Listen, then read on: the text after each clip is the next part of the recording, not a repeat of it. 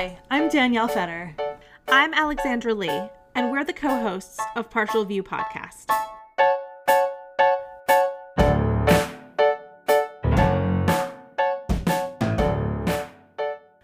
All right, welcome back to Partial View Podcast. We're really excited to have you all back with us. It is the start of summer, essentially, and I hope that everyone's enjoying the weather at this point. We are also in the throes of awards season, and so we did want to just point out that we are releasing bonus content on our Patreon for Theater Awards season. Our first 2 Patreon bonus episodes are out, so we do have teasers for them on our main feed, but if you like what you hear, please consider joining our Patreon starting at $5 a month for the full-length versions. We've got a really great guest for you today that we're really excited about, and I'm going to let Danielle go ahead and introduce him. Hi, everyone. So we are here today with Zach Raffio, who is the founder of Broadway Beat, which you have definitely heard me and Alex yell about in past episodes. 2 of my friends and I, who have a group text, we'll send each other Broadway Beat links and just be like, give them a Pulitzer. Like, what? We're a 3-person Pulitzer campaign. So Zach is a writer and comedian and the founder and editor-in-chief of the theater-centric satire site, The Broadway Beat. He is a contributor to satire sites The Hard Times and Hard Drive, and co-hosts the free monthly variety show Crucible, the first day of every month at Bushwick's Pine Box Rock Shop. And we are so pumped. Hey, Zach, welcome. Hey, thank you for having me. I appreciate it. This is really exciting. This is different from, I think, other guests we've had, and we're really excited to get into the nitty-gritty of sort of, I don't know, content creation, the internet meets theater. A little bit of like theater journalism landscape kind of stuff. Yeah, I would use the word journalism lightly, like sort of, both for a satire site, using it lightly, and like honestly using it lightly for all theater sites, as we'll get into. Definitely not like a Ronan Farrow conversation tonight. Not even a Michael Paulson. Now, if I knew who that was, we'd be in business. Times reporter, theater site, like Arts Times reporter. So we start with just sort of what's something that you've been reading, or what's something you've seen or been listening to that you've just really been enjoying. I think The Other Two. I don't know if either of you are watching it. I have heard of that. I have not watched it yet. It is on the list. I've heard it's so good. I feel like I've always loved, I loved the first 2 seasons, and I was a big champion for it when it was on Comedy Central in its first year, which is like, I think a network that doesn't always support its like new shows, even when they're really great. So then it went to HBO Max, which is now, of course, Max, which we're all calling it and all on board for. Yeah. Smart choices all around. Yeah, I think we all said that's good. So it's on Max, and I think the 3rd season is just doing like incredible things. I mean, speaking of satire, it's a satire of the entertainment industry, but also like fans of every sector of entertainment. I feel like all the time when I watch it, I'm like, they're personally insulting me, but it's not. It's just like, that's how, across the board, so many of these actions are, and they're just so in tune with it. It's so great. So The Other Two has really been I'm trying to push that because we need 9 more seasons of it. I love that. I will bump that to the top of the list. I've been so slacking on TV lately. I think it's like a crucial American text. Oh, for wow. 2023. Wow. High praise. You've piqued my interest. I'm a Prestige TV, keeps a running log of everything person, and so you just really got me there, made me really want to sit down and watch it. Yeah, it's something else.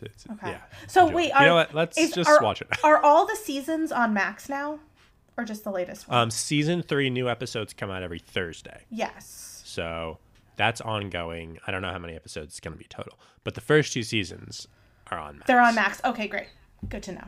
Yeah, so you can, and they're short. Like I think they're each like 10 episodes and like a half an hour, so you can bang through them. Okay, great. Wonderful. Great for viewership, not so great for Writers Guild members. in mini rooms. Shout out to the strike if that's still happening when this episode is released. Yeah.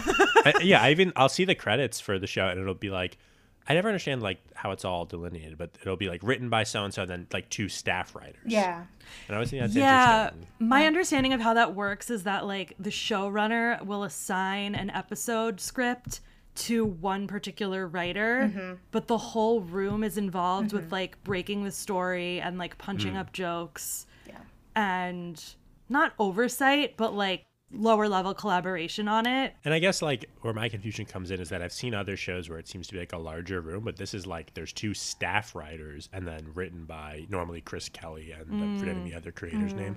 I don't know. It seems like just like a very unique writing situation on that show in particular. Interesting. And there might be like a bit of like an auteur side to it where the creators write the vast majority of episodes and they have some support. Correct me if I'm wrong.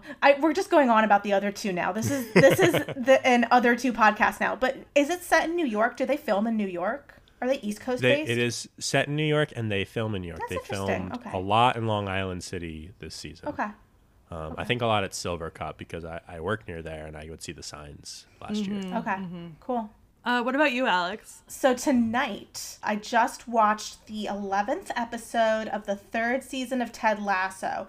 Are you guys going to be spoiled for this if I mention it? I don't Was that watch it. yesterday's? Yeah, this was yesterday's. Okay. I'm caught up as well. You're caught up. Okay, great. And specifically, they had a really great couple of minutes where they shouted out Nora Ephron, who I just think is one of the best writers we had in the 20th century. Such a voice, such a character. And they have a scene where the soccer team is watching You've Got Mail. And it's like 2 characters are talking during the movie. And then Coach Beard just looks over and goes, "Shh, Nora Ephron." And it killed me. I just loved that little tribute to her on one of my favorite shows, which I'm so sad. It looks like they might be ending it next week. I don't think we've actually gotten confirmation from Apple about it, but... Can I tell you my assumption? Yeah. What they're going to do? Yeah. It feels very British. I think that the series will end next week, and I think we're going to get a movie as a sort of series finale, because that's a very British TV thing to do. Because it's felt... I felt like the season is good. But it does feel like they're really racing to wrap some things up. And I think they want to give themselves a little breathing room, hopefully. Yeah. Unless next week's episode is 2.5 hours. Yeah, I don't know. I was about to say, no, it's not. But that's Mrs. Maisel ends tomorrow, and they are the regular length, I heard. So... Oh, interesting. Yeah, right? Basically, 4 of my favorite TV shows are ending in like the next week. And I'm seeing Taylor Swift, and I don't have emotions for all of this happening. Yeah. I just Alex, don't. I'm in the same boat. Secession, Barry, Maisel, and Ted Lasso. Exactly. Those four Yeah. are all ending. Those 4. And a little bit of an extra insult. Do you watch Yellow Jackets? Yes. Because that's the season finale Yes, is Sunday, the season too. finale. Which I'm like, all right, at least there's some hope there. But it's like a big chunk of my TV watching is going out the window. That's when I'm going to the concert, so I'm going to have to go around like this. Because I don't want to... I don't care as much about Barry and Yellow Jacket. Well, I care about Yellow Jackets. But I really don't want to be spoiled for Succession. Oh, yeah. So... Like, stay off Twitter. Yeah, I can't do it. Twitter. I can't do it. Yeah. Anyway, Nora Ephron, my birthday buddy. Love you. Love that you got a shout out on one of my favorite shows. I recently got back from a trip to LA. I was in LA and various locations in Southern California last week. And while I was there, I saw a couple really great comedy shows. I saw Naomi Ekperigin at the Elysian alongside, she also brought up Pat Regan and Hannah Einbinder from Hacks. Oh my gosh. And I had the best time.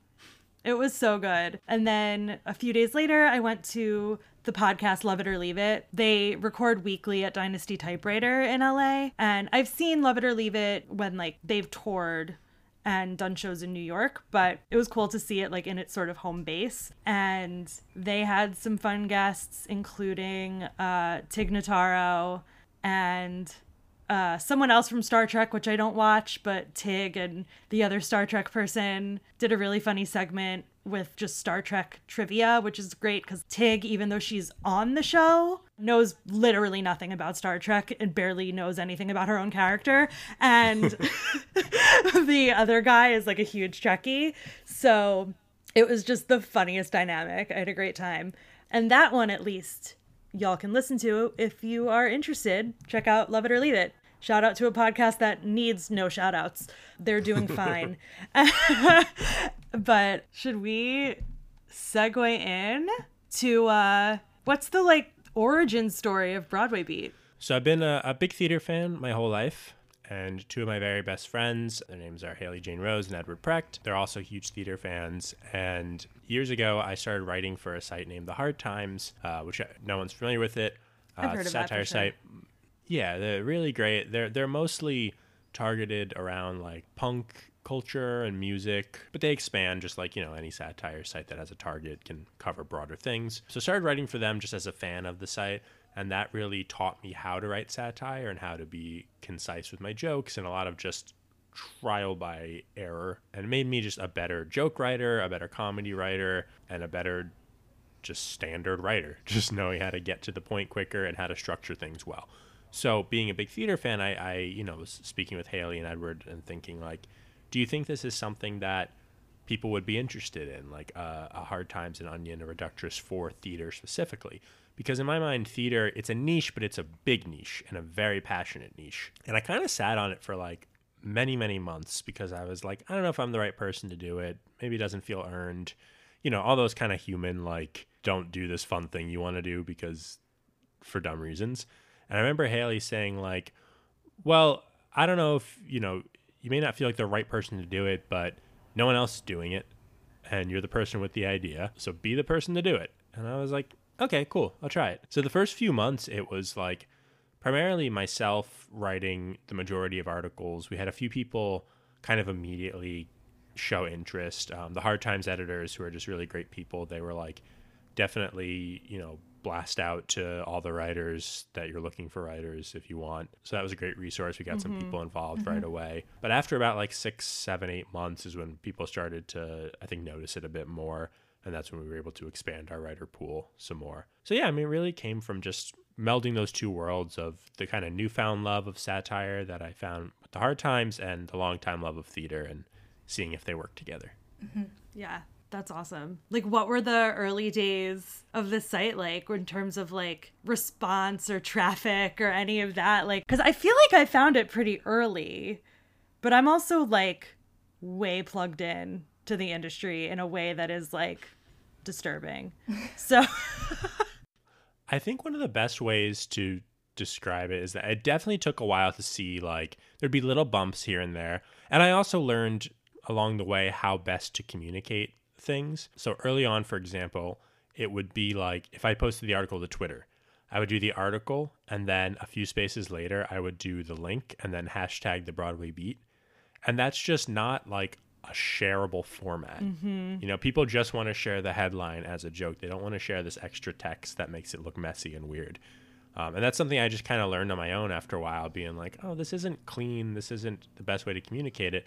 And once we started tightening that up, everything becomes more shareable. Instagram, a lot of my formatting was weird. I would use like inconsistent fonts sometimes. Like I just was kind of like learning because I didn't know like all those sort of like really important but sometimes overlooked details of putting out work. So once we tightened up the branding, once we made it clear what a Broadway Beat article looks like on Instagram, once we, for a while, it's always important for me that like the writers get the credit and get like make it clear who wrote articles. I think that's important, especially because we pay very little just because that's the nature of our site.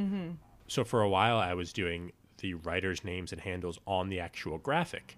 But again, that's not as shareable because people are then sharing like a joke and the name of a person they don't know and the handle. It just, I think psychologically, it's just kind of strange.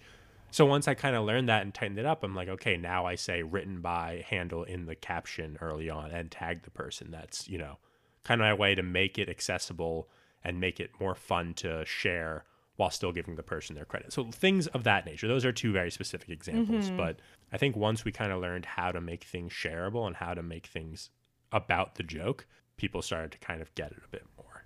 So I think the early work, I think, was good. I just think we weren't communicating it well at all. People really do overlook like the social media aspect. And I think because my day job is in social media and marketing and communications, and so many people just simply don't realize, and this is maybe speaking more to like the corporate world than like individuals, but people really don't understand how much work goes into it. And you'll see a social media manager job listing and it's actually like 5 different jobs. It's like they want you to be a graphic designer, a copywriter, an SEO technician person, a data analyst, and like, you know, it's too much. Again, like I think the content and the work has to be really good, but it also has to be communicated properly, which again is something that I learned over the course of the first year. And I'm still learning. We're still making changes. I'm still trying to make things accessible, like we're just trying to put image descriptions in the text because I'm just kind of learning how useful that is. Yeah. So things of that nature, like, again, it's all adapting too. I mean, social media changes every time you blink. Constantly. Yeah. So I think it's just like kind of learning where that point is changing and trying to change with it. Yeah, it's something that's just occurring to me now, like in thinking about how much how quickly social media changes, is the fact that sort of the format essentially of like a satire news site has really stayed the same. Like The Onion's been around since 1996.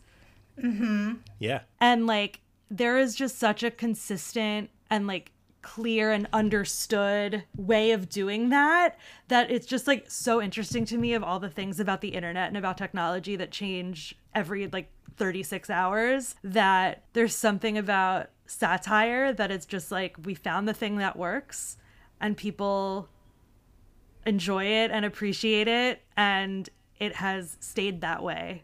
That's kind of how I feel about, and we'll talk more about like the connection between satire and journalism, but that's how I feel about good journalism, is that good journalism is good journalism, and that has never really shifted. And I think that with technological advances, how people perceive that journalism has shifted, and that makes them think that like the definition of good journalism versus bad journalism has shifted, if that makes sense.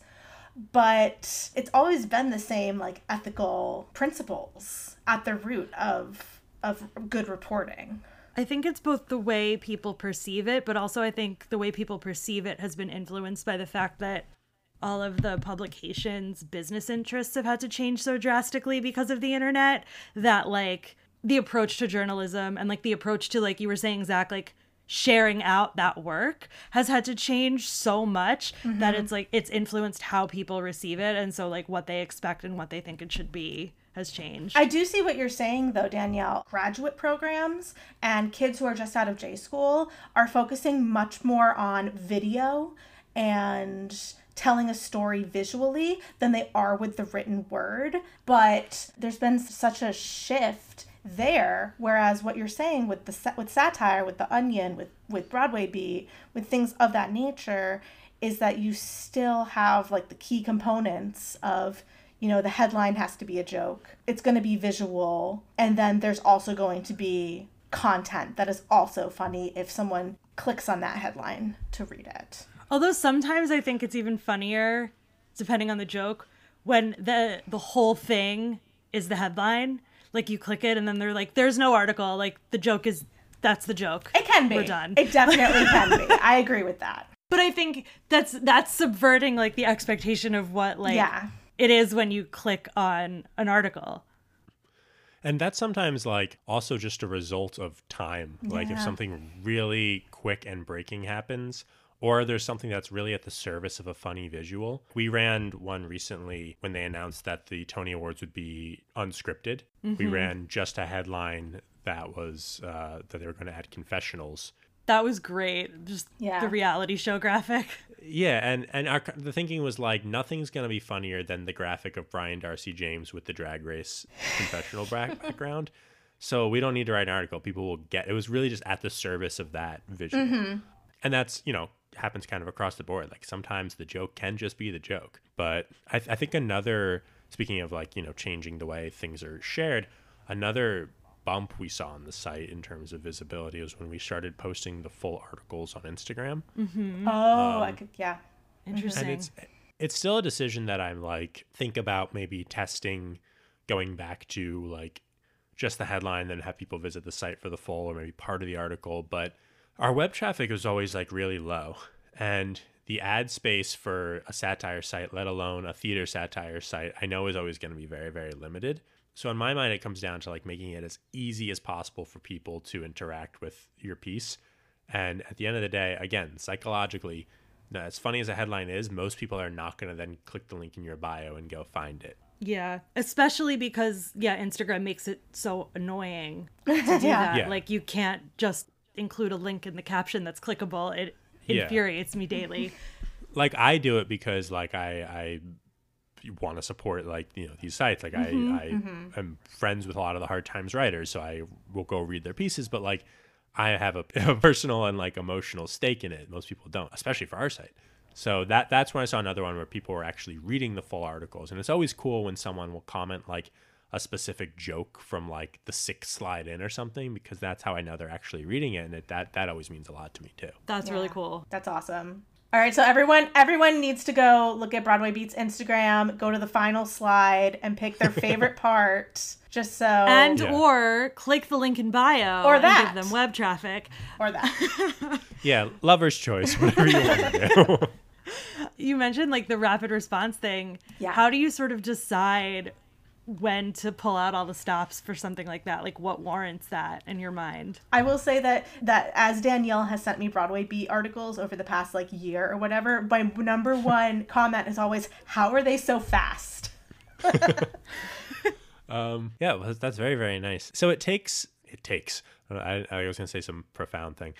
It takes a village. But I guess it kind of does because, Haley and Edward, like the three of us, we're the 3 editors, and they're really like kind of the brain trust of it. Like I bounce the majority of ideas off of them and vice versa. We work through like finer details together. Sometimes the first idea is the best idea. I think that the Drag Race confessional, for example, just because it's top of mind, I might have been mine. I don't even know, but I think it was just like, hey, this is the take.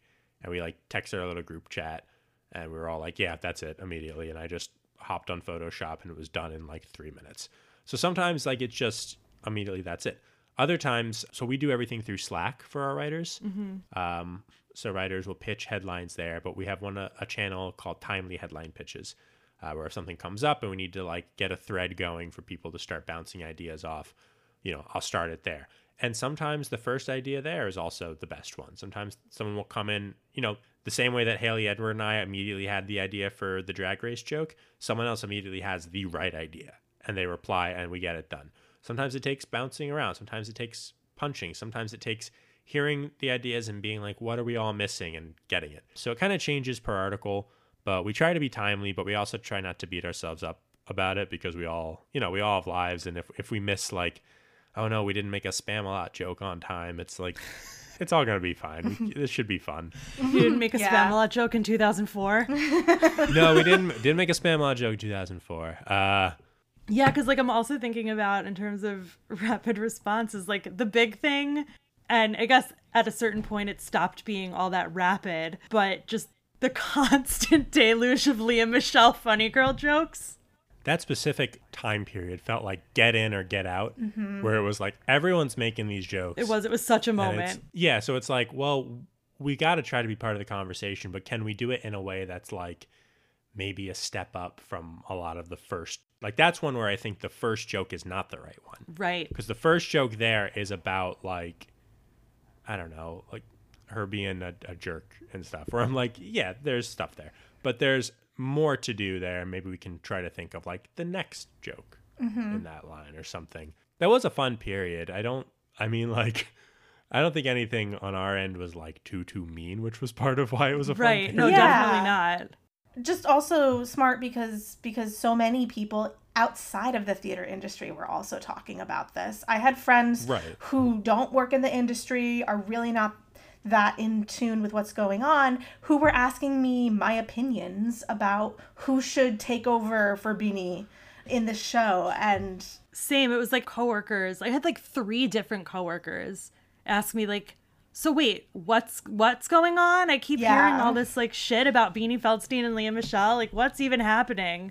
I had to like use literally part of an all staff meeting to like debrief people on the situation. It was this rare moment where Broadway was entering the zeitgeist, which we haven't seen a lot of since Hamilton, made its big splash. And it's good drama. I mean, it's at the end of the day, take the Broadway out of it, it's celebrity gossip. Yeah. And that's kind of always fun. Not always, but often. So you just add that in, it's like, yeah, it's good, juicy drama. Who doesn't love that? That's what Twitter's for. Mm-hmm. I think this would be a really good point to ask, we're talking about like the Lea Michele drama and things like that. What's kind of your philosophy behind like where you draw the line with satire? Like where it is too, I don't want to say too mean because I feel like that barely scratches the surface, but like where it is too much on anyone's side. If that makes sense. Yeah, because I would say like the thing, I put a section of stuff that's like when a specific person or a specific show actually is the butt of the joke. Like where are you drawing the line there? Mm-hmm.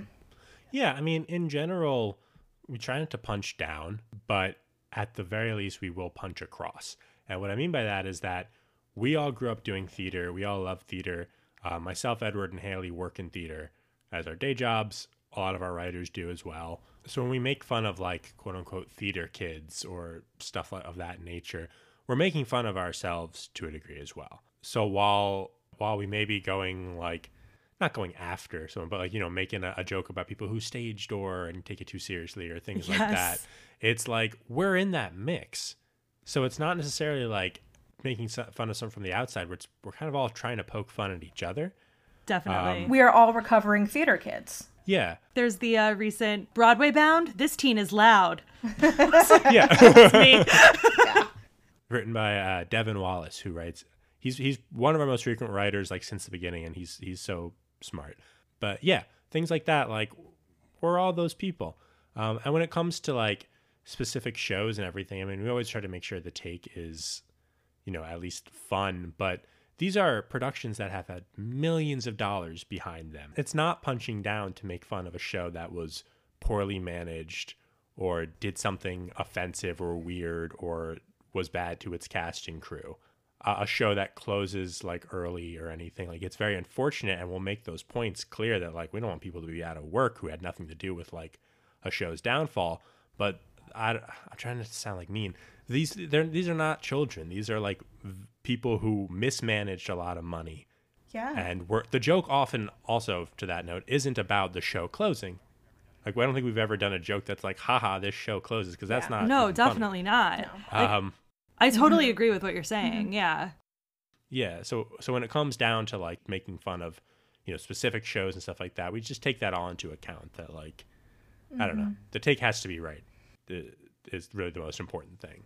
Yeah, like I'm looking, the ones that I pulled out, I was like, you're made fun of like Laura Osnes and David Mamet and Neil LaBute, and which it's very funny to like list Laura Osnes in that same category. Well, you have to think about the time too, because if Laura Osnes right now was like, I don't support the vaccine, it wouldn't be as big of a deal as it was at the time. Totally. So some of them are also like products of their time and reactionary to, they fit inside a certain context. Yeah. But yeah, like it's not punching down to be like David Mamet's an asshole.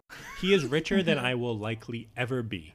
And he will probably never see it because he is in a very rich, big house. And he can do whatever he wants. He can have a play produced at any festival, and the festival is honored to have it because he's one of the most well-known playwrights alive. And he will refuse to have a talk back. Yeah. So, like, I don't see that as punching down. And he also does weird stuff sometimes. So I think that's where the fun comes in. Where, like, it's not like he's just this normal guy, too. He's kind of a weirdo. Yeah. But yeah, I mean, in terms of, again, like the line, it's like, just trying not to punch down, but punching across or up. And I even see things like making fun of some like playwright tropes and stuff. Like, I sometimes consider that like punching across, because it's just like, these are things, you do certain scenes in college that you look back on, you're like, why was I doing that as a college kid and stuff like that? And it's like, it's not saying these plays are bad, but it's like the context of the time. And one other thing I'll just add, which I think is just like, I think a rule that a lot of like, I don't know, I think it makes me feel better about a lot of things is that we don't quote someone unless they're extremely famous in our articles. because I think it's important to remember that like someone who's huge in the Broadway world might not be that much of a celebrity outside of the theater world. And that means that like, you know, Google results with interviews with them or pieces about them might be minimal. And I don't want someone to search, like, I can't think of it off the top of my head, but to search someone who's like a working actor and have them saying something crazy and have it not be clear that they are. So like, I'd quote Lin-Manuel Miranda or something, because like it's not going to show up, and if it did, you'd be like, oh, that's really smart. Yeah, exactly. But yeah, it's like a lot of it I've seen, you know, there's a lot of articles where you're like referencing a public figure in like national politics, and that's just totally such a whole other level from theater, unless you're talking about like Lin-Manuel Miranda, Sondheim, Andrew Lloyd Webber, like someone of that level. Hugh Jackman, like huge names we can do, but it's like a rule of the site that if they're not really an A-list name, just make someone. And we get comments that sometimes that's like, that person's not in Bad Cinderella, because we just like made up an ensemble member name, and it's like, yeah, no, that's the point. Yeah, like that's like we know that was intentional. Yeah, yeah, we did that. Yeah, like going off of that, like, and like choosing when you do name someone, even if it's not like a quote, but it is sort of like clearly a satirical joke about that isn't like they're not the butt of the joke, they're sort of just the subject. Like there was one that like Sutton Foster was cast as Wolverine, or like choosing Brian Darcy James to be in the Drag Race confessional. How do you land on like who's the funniest person to use here? Oh man, I feel like if I had a few minutes I could think of the answer. Brian Darcy James is up there because I think he's really great, and I think he's just kind of like innocuous, you know, theater actor, man. Like he just kind of like, there's nothing controversial to take away from using him in like a joke, but like no context we ever use him in has ever been like he's bad, because that's just not true. So it's like, I don't know, he feels just like easily malleable to whatever. He's very neutral. Yeah, exactly. He really adapts to whatever. Such a good actor. Really. I mean, I would like to see any one of us do both Shrek and the Baker. I would too. That'd be great. I would love to play both of those roles. I'm excited. I'm going to see him in Days of Wine and Roses. Oh, nice. Ooh. Curious how that is. A friend of mine from grad school is on the wardrobe costume team for that. But I haven't spoken to her since like before rehearsals begun. So I don't know. 90 minutes, no intermission. We love that. Love it. So. We love a tight 90. Oh my God, please tell me you're going to a 7 p.m. show, because that is the best. I'm going to a 2 p.m. Sunday show, which also great. It'll be just fine. I'm getting brunch before. It's going to be, and I'll be out of there by 3:45. You know, that courtesy 10. Also great. Love it. It'll be great. Courtesy 10, 5 to get out. It'll be perfect. So we're going to pause for a second and have a little intermission chat with some housekeeping for the pod. So, as Alex mentioned at the top of the episode, our first 2 Patreon bonus episodes are out. We're recording this before the Tonys, but when you're listening to this, it will be after the Tonys. So our initial introductory Patreon offer of getting access to our award season bonus content at $5 instead of $8 is technically over. However, we have decided that at any point, if you sign up at the $5 level, you will still unlock this year's award season bonus content, but future bonus episodes that we'll be releasing on a monthly basis will still be reserved for the $8 tier. So please sign up if you want to support us at the $5 level, and you can still hear us talk all about the Drama Desk Tony nominations and our debrief of the Tony Awards, which will be coming out the week after this episode airs. So as a reminder, we start at $5 a month with our Thank You 5 tier. You get the bonus content on Patreon, bloopers, cut content, things like that. You also get to be on our Instagram close friends for the $8 in the mix tier. Our next tier up from that is our Equity Cot tier, $20 a month, and we will plug your project during this little intermission break. Whether you teach kids how to play instruments, if you have an Etsy shop, anything like that. We want to promote that because you're helping us and we want to help you. And then finally, for $100 a month, we do have our comp offer, which is that you get everything from the past years, but also we will treat you to a show and talk about it. So check out our Patreon. We are Partial View Pod on patreon.com. Join away. Thanks so much. Okay, back to the episode.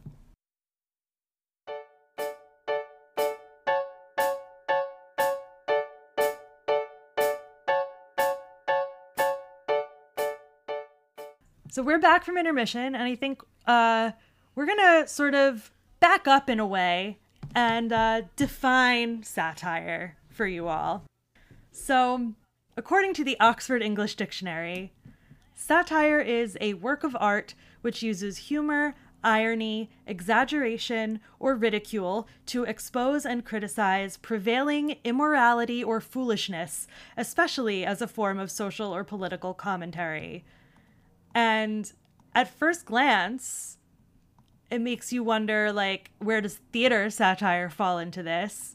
But it also means that inherently all satire is or maybe should be political on some level. And so I guess starting from that, first, like, Zach, for Broadway Beat, do you have, like, a specific goal in mind with this, like, your approach to satire for the site? Not that I've really thought about it too clearly before right now. I guess, like, I feel like our goal is always just we want to make funny jokes. And I think like hearing the definition of satire, I'm like, ooh, that sounds way more serious than what we're doing. Where, like, we'll make fun of things, and when things come up that are, worth kind of like having a stronger take on or examining in the theater world, we'll do that. But there are times where we just want to, like, make a joke about the King Kong puppet dating Audrey 2 or something like that. Which in one way you say is satirical about, like, the way tabloids cover celebrities. Like, things, it fits other definitions. But I don't think there's, like, necessarily, like, a real goal behind it. Besides just, like, I don't know. I never want it to stop being fun to do and work on. Yeah. I think there's, like, a really clear balance between things that are pretty much just, like, silly and fun and things that are more pointed criticisms of the industry or things that, like, bring in, like, national politics into them. Well, Zach, I think you're selling yourself short a little bit. And let me tell you why. I think that theater and theater kids and the theater industry, we all love it so passionately, and it is all so important. And in a lot of ways to us, you can joke that, like, who gets the lead in the High School Musical felt like life and death, but, it felt like life and death.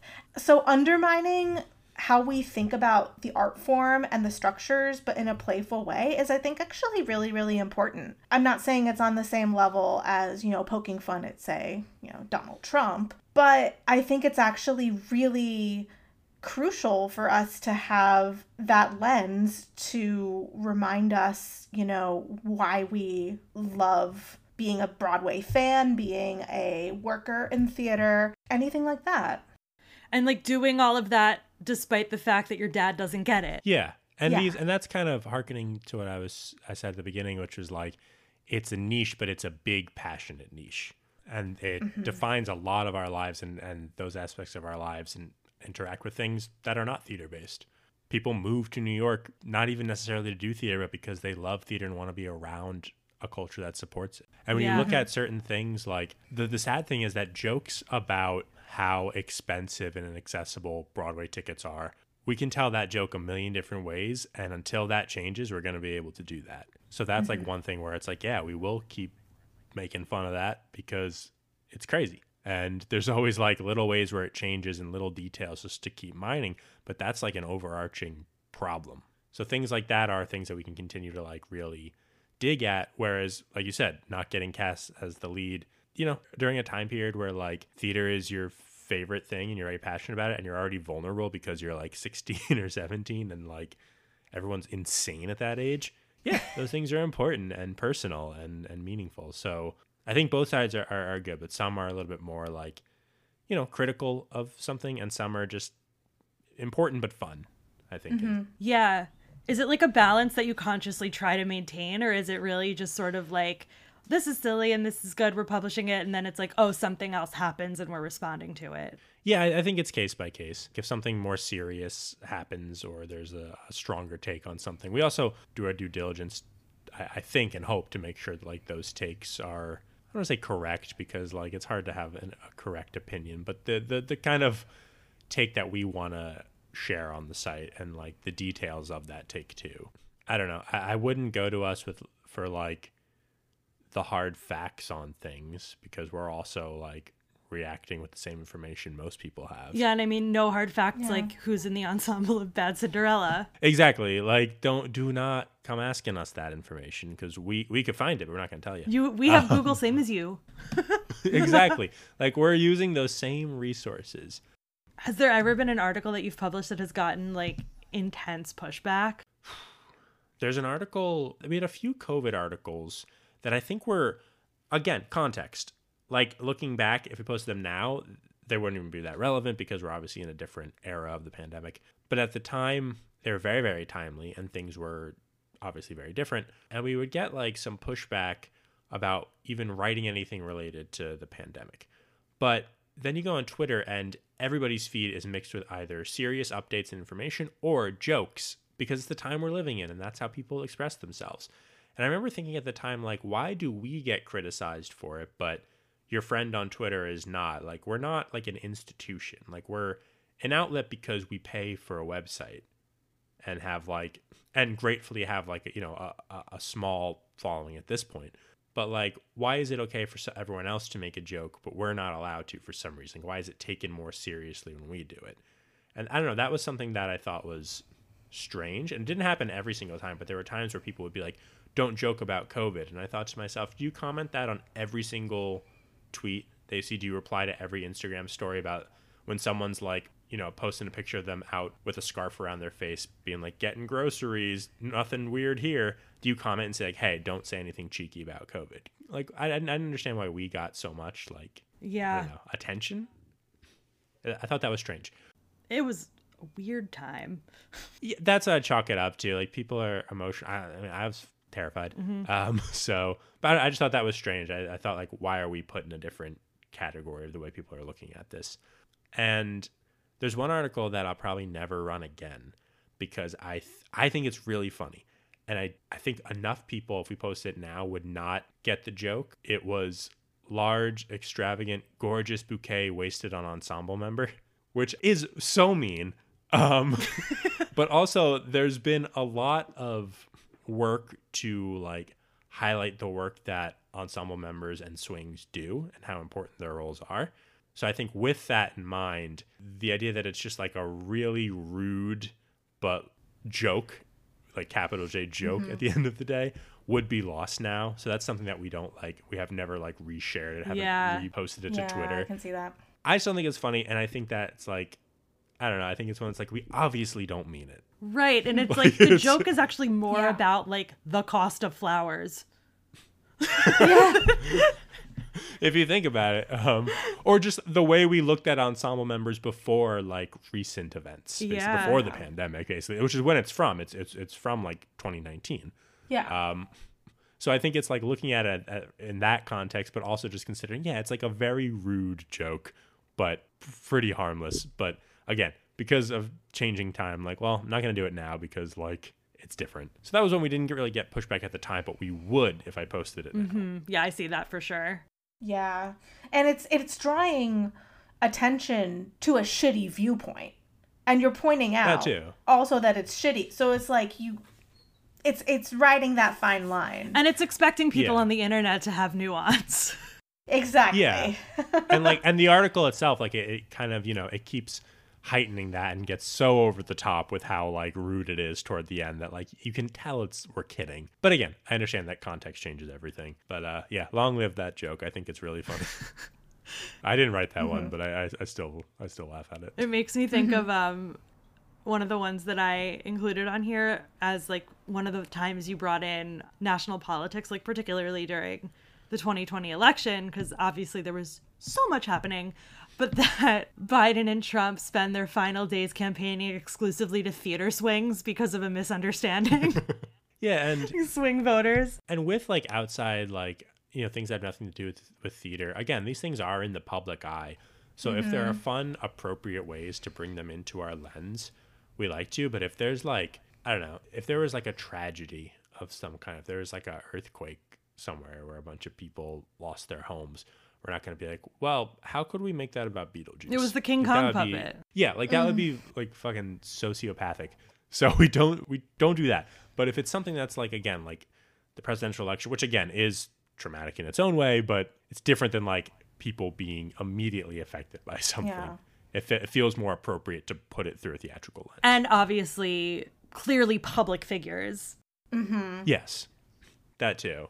Like, we're not talking about like anonymous people who had their lives affected. So like, yeah, I mean, that the entire 2020 election period, like even back to when it was like the primaries, was something that we were able to play with a lot. I was just going to say that the idea of the presidential candidates mistaking swings for swing voters actually very much aligns with the Four Seasons mix-up for Four Seasons total landscaping. Yeah.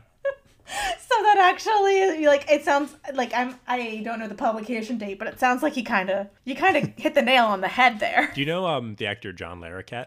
Yeah. Yeah. We ran one around that. I think it was after the first debate between Trump and Biden, and it was either. I can do either, says panic John Larroquette, calling his agent.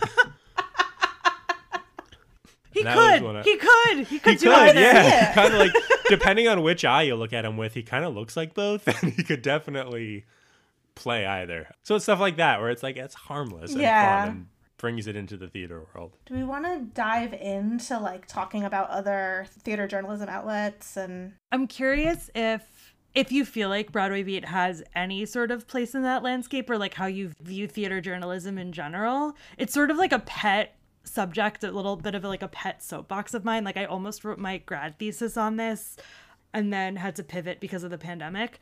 But the fact that, to me, like, there is no actual theater journalism, that even the outlets that sort of like claim to do journalism don't really, or when they try to, like, for example, like Playbill hired Deep Tran, and it's clear that like she wants to move them in a direction that's closer to doing journalism. Right. But as soon as they tried, like, an article was pulled because theater owners complained that it was too mean and then it made them look bad. The one about like the unruly theater. Yeah. Page, like speaking to the ushers. Yeah. Yeah. Mm-hmm.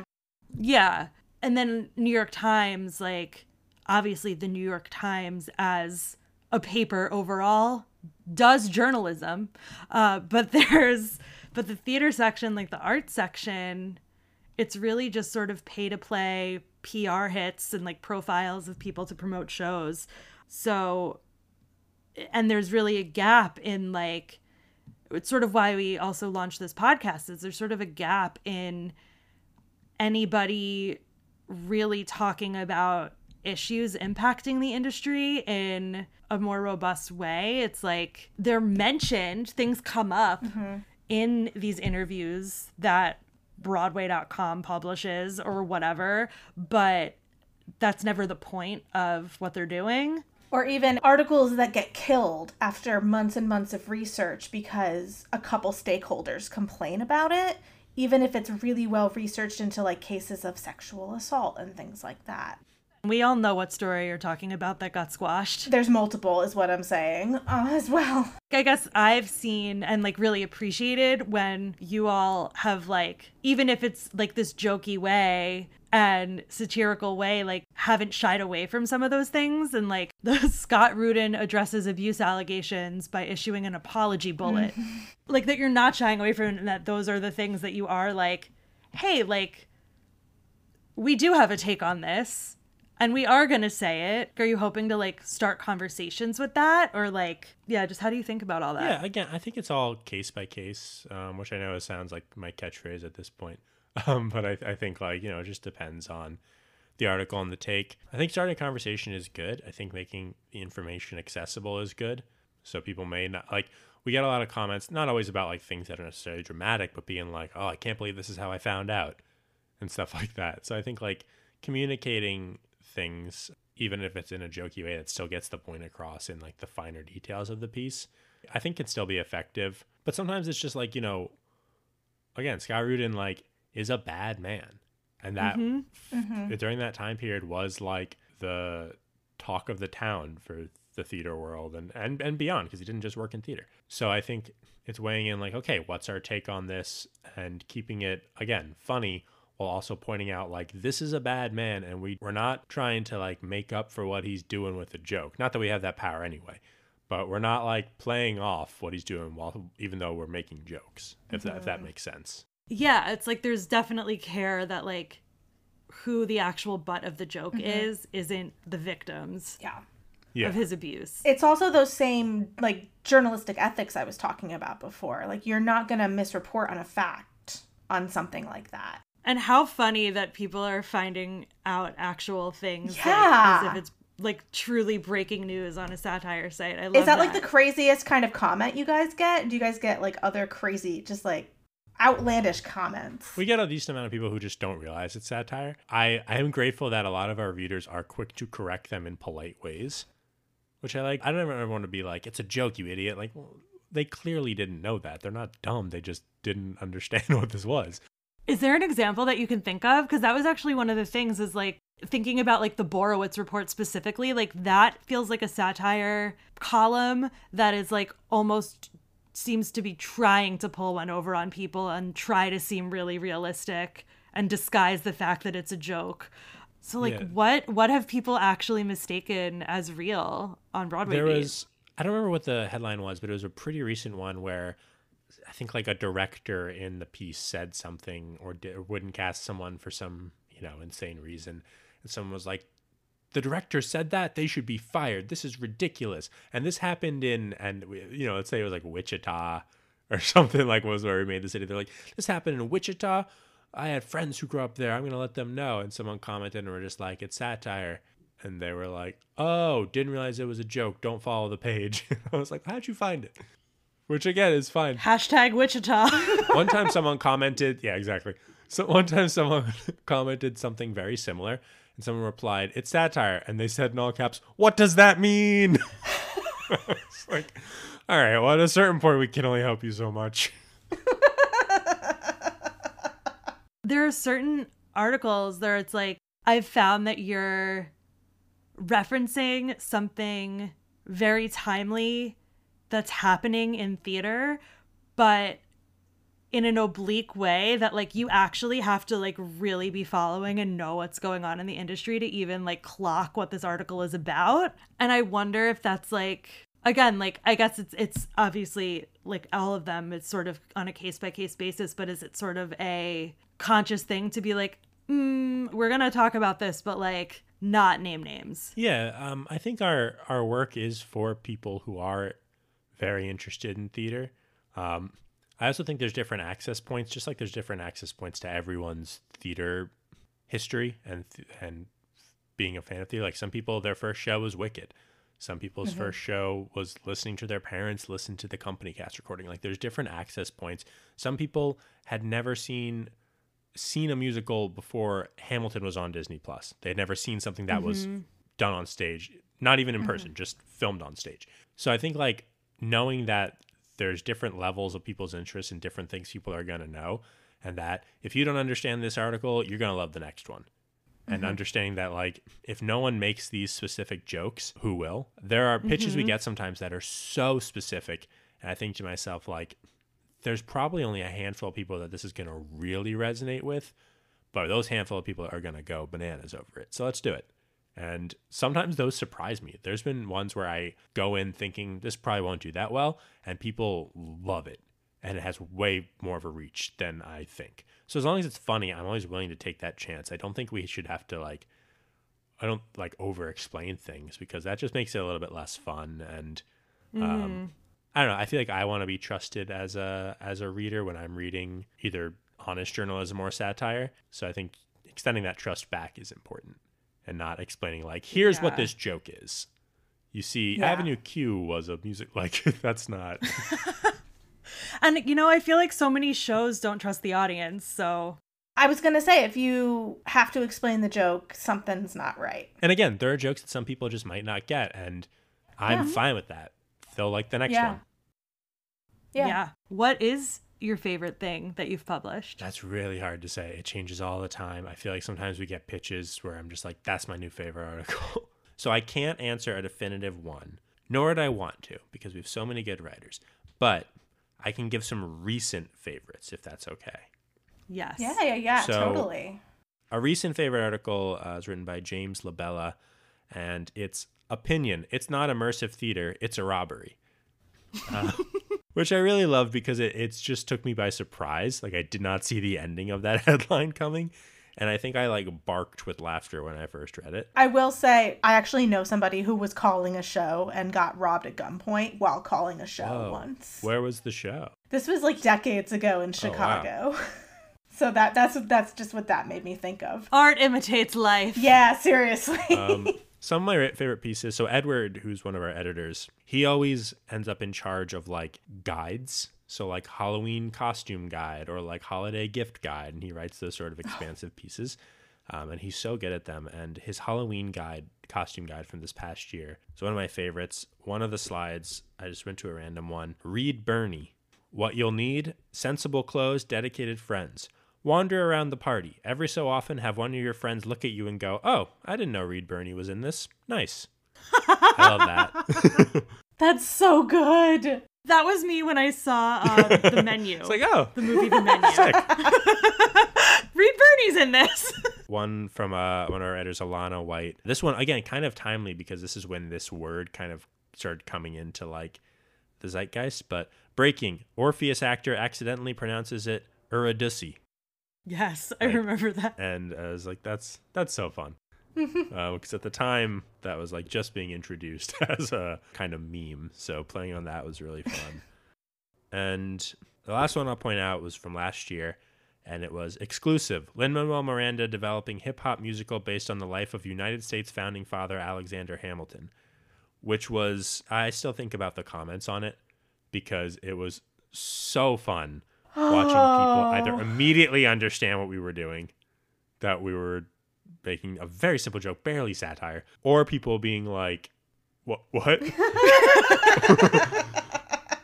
Or people getting into the joke. So many people would be like, that's never going to work. And then just go like specifics. Like, into it be like, oh, bet he's going to try it at the public first. Like, just continuing really the fun bit. Stuff. I love that. Yeah, so like good. It felt like everyone, like I'm looking at it now, there was like 164 comments and it was just people playing basically. And it felt like there's a community of like, hey, this is a stupid joke. What if we all hung out in here for a bit? It's like briefly Tumblr. Yeah.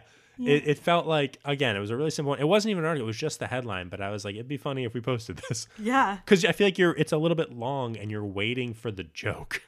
And then and then it doesn't. Sit with it for a second. You realize the whole thing was the joke. So I don't know. I'm very fond of that one. And I think part of the reason I'm fond is because it was just so fun to see people's reactions to it. Yeah. That's really great. That's so cool. Yeah, I mean, our writers are so cool. Like, that's been probably my favorite thing about getting to work on the site is that I've met so many people who I just most likely wouldn't have otherwise. And I'm just, they're all so cool and funny. And it's so we have people who have written one article and then we never really hear from them again, which is fine. Or we have people who pitch constantly and everything in between. And it's nice to, have something where like people say they're a writer for us in their Instagram bio or list us as a credit on their website. Like having any kind of credibility where we can do that to support someone's portfolio that's cooler and more important than what I thought would happen when we started it. How many like regular editors and writers would you say you have? Because you put out a lot of content. So I'm just curious to know. Our Slack has over 100 contributors. Wow. I'd say about half are consistent contributors. Some people will pop in every now and then.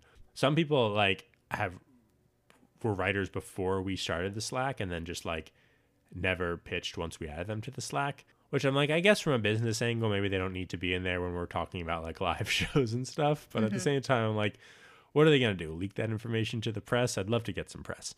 So it doesn't really concern me too much. And they seem like nice people, so it's fine. But yeah, so I'd say, yeah, between 40 and 50 like consistent contributors, and then others kind of trickle in and out, which is fine. Yeah, I noticed a recent one by someone I actually know. Oh, whoa. TJ Pfeiffer. Yeah. TJ's great. Dramaturged his musical when it was at Nymph, R.I.P. Nymph, like a few years ago. His show Abduction had a reading. That's fun. It was really fun. Yeah, I think he's relatively new. We accept new writers like year round. So if anyone's listening to this and wants to submit some pitches, please do. But we accept writers year round. But in January, we were like, oh, we haven't posted about it in a while. Like, it's always on the website and whatnot. We get people, thankfully, pretty consistently. We were like, we haven't posted like in like a year and a half, just like, hey, you can write for us. Here's how you do it. So we did it, and we got so many submissions. I think TJ was one of those. Like since January, we've added a ton of writers. What I will say, though, is that within minutes of posting that, we got a lot of submissions. And I don't think we took a single one within 24, that came in within 24 hours, because it was people who were just like, first thought, which I was like, it's not a race. Like, take a second. So this is the advice, like, not just for our site, because, whatever, but just in general, like, do a second draft. Yeah. Of things, like, take a look. I always do it for myself too. If I submit to other outlets, or like if I'm pitching stuff to the Hard Times, sometimes I look at it again or something. Just the first draft's not always right, so don't always just type it and hit send. I think that's a life lesson. Yep. Check your work. I hang up and that's it. Yes. Life lesson. But yeah. Yeah. One last question, like, because now you're talking about like the volume of writers. It's like, so the background to this question also is that I used to work for The Interval.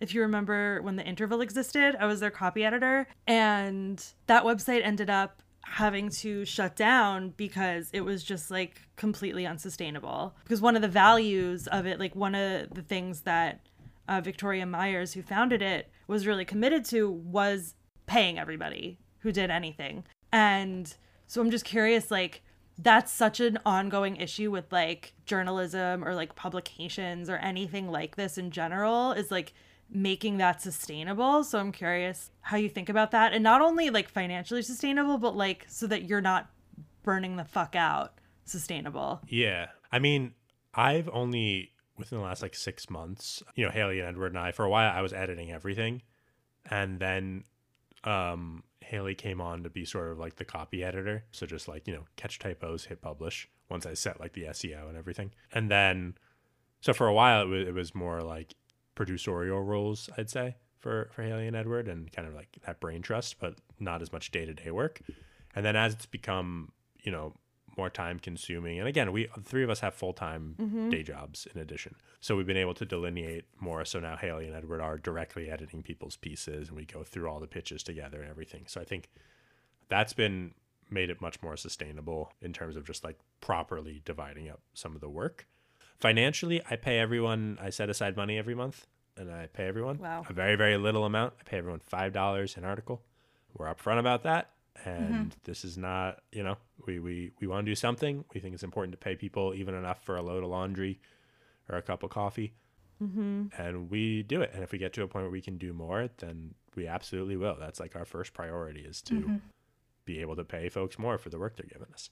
Yeah. So we're trying to, figure out other ways to do that. Like I said, ad space on satire sites, let alone theater satire sites, is not going to be our bread and butter. No. We do live shows, and after we kind of reimburse ourselves for paying the performers, the rest goes into paying our writers. And we're working on content for a Patreon as well, and just some other outlets there to see what we can do to, increase what we can pay our writers, and then have more fun from there. Because once we can get steady with that and keep it going, it opens up more doors.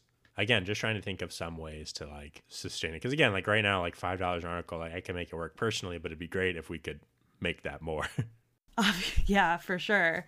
It's like, like so much respect for even being like, yeah, this is something that like I can pull out of my own funds to make happen. I think it's worth it. Like, I think it's like, it feels like an investment in like the site and our writers and relationships. Yeah, for sure. And again, we posted on our website, we're like, we pay $5 an article. I'm not offended if people are like, that's not worth my time. That's okay. Right. Totally. Great. So Anything you want to plug, Zach, before we go? Yeah, just read the Broadway Beat, write for us, send us some pitches, even if they're kind of like half ideas, we'll work on them with you. And also sometime this summer, check out the Broadway Beat podcast. It'll be very fun, very stupid.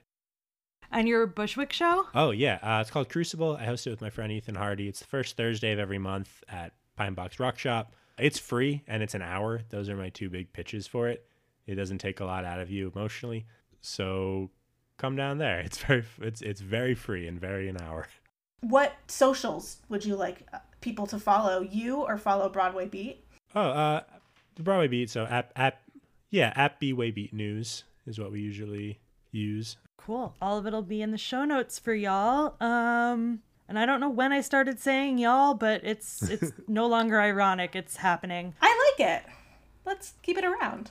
Yeah, this has been a really awesome conversation. So Zach, thank you so much for being here. We did it. We solved American theater. We solved theater, satire, journalism, and in a couple weeks we're going to solve something else, and I hope you'll come along for the ride. Bye. Bye. Any opinions expressed in this podcast are personal and do not reflect the views of our or our guests, employers, or clients. For more of our opinions and other theater-related content, follow us on Instagram, Twitter, and pretty much everywhere else at Partial View Pod. You can also find and support us on Patreon. I'm on Twitter at Danielle_Fetter and on Instagram at Danielle.Fetter. Follow me there. And I tweet and post pictures of my theater programs and books at Alexandra DLEY. Till next time. Bye.